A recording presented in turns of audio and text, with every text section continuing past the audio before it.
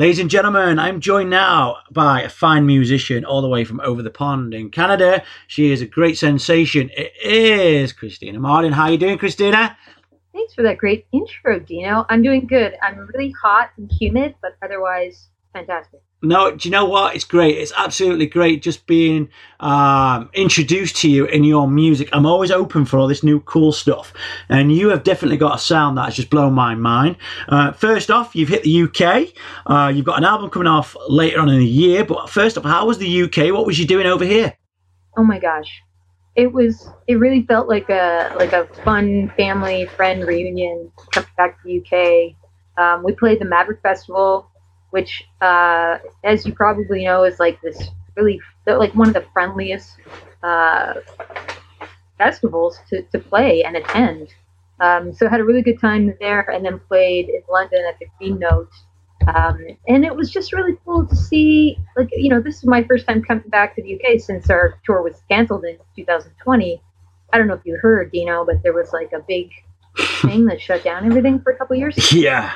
And and so it was awesome because we saw people that used to come to our shows, and we had a band fly in from the Netherlands, and it was just wonderful. And we're going back now in March with a new album. Mm-hmm. So it's just great to start reconnecting again, and it feels like building back up. Yeah. It must be really something when you actually return after so long, after all this stuff, what's happened, and getting back on your feet and having that audience still there, interested, in your music. And you come back with some great singles. And I've got to ask you, as an artist, is this something that you anticipated, during this pandemic, what was happening? Did you anticipate that you would still have this reaction, or did you think it was going to be extra harder to reach these audiences again and remind them who you actually are? Honestly, I had no idea what was going to happen. It was really scary. I mean, at times I thought, will we ever get to tour again? Like, we were preparing for basically being at-home artists. Mm-hmm. And it wasn't as fun. It wasn't as fulfilling. You spend your whole career trying to connect with people in person and hone your craft. And so it was quite scary for a while. And it's only really in the last couple of months and maybe a year for me, and especially with this UK trip recently, that I felt like, oh, this is awesome. People... like it does feel like old times, but I think people have this newfound appreciation and gratitude for like what goes into putting on shows and how far artists come, and we certainly appreciate people coming out, even more, I think, than before. You sort of start to take things for granted, but that all that being said, it's still it's a lot more work now to get out. Everything's more expensive. Yeah.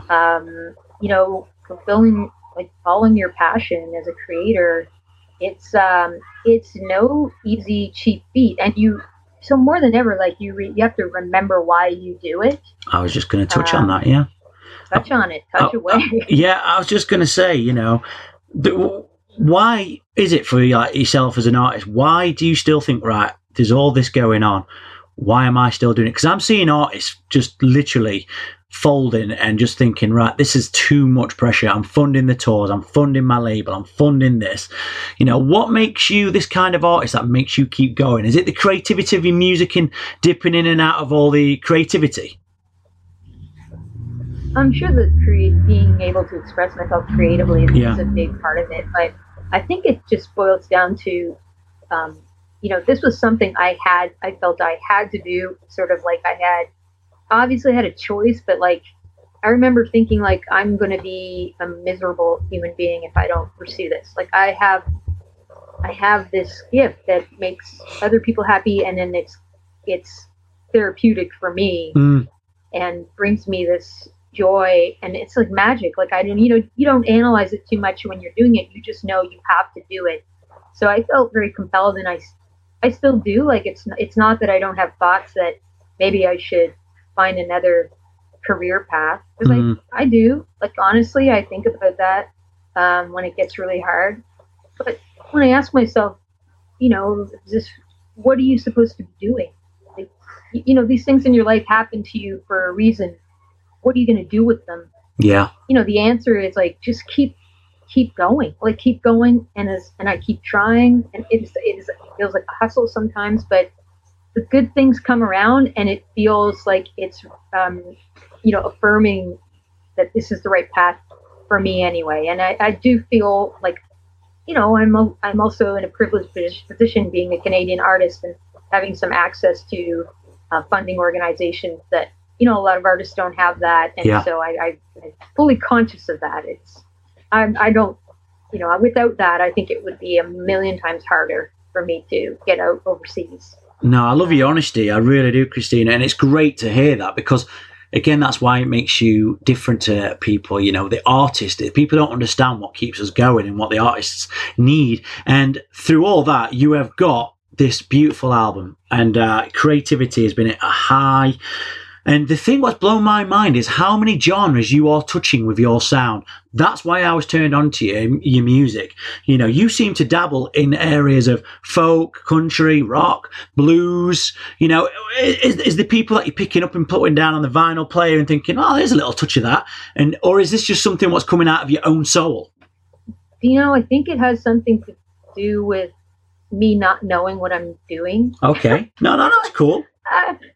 And then growing up, I listened to all kinds of music. Like, to me, it didn't matter what the genre was, right? Like, the genres were kind of boxes, created by maybe the music industry and the world to put people in certain directions and to market and all that. But for me, like, I remember living in Austin, Texas, and going out to hear, like, heavy metal shows and Americana music and rock and pop, and like, I loved electronic music. So I suppose now, as I've been doing this a little bit longer, and I have a little more experience, and I feel, I have the liberty to express myself in the studio, and I have a great co-producer who's my partner and my husband, Dale Murray.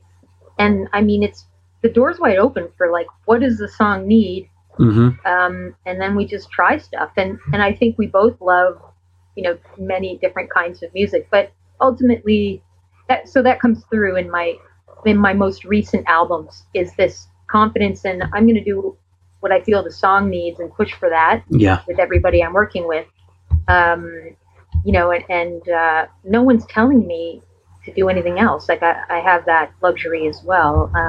But I ultimately don't really know what I'm doing. I just listen to what my heart and my body tells me. Love it, and the song. And sometimes, like, a musician will, play a groove in session that'll take the song in a new direction.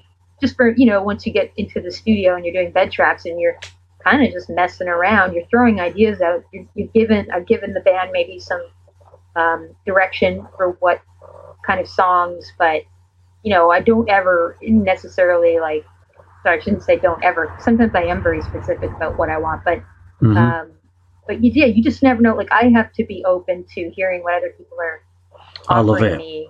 Mm-hmm. It's great. It's great. Music city of the world, Austin, Texas.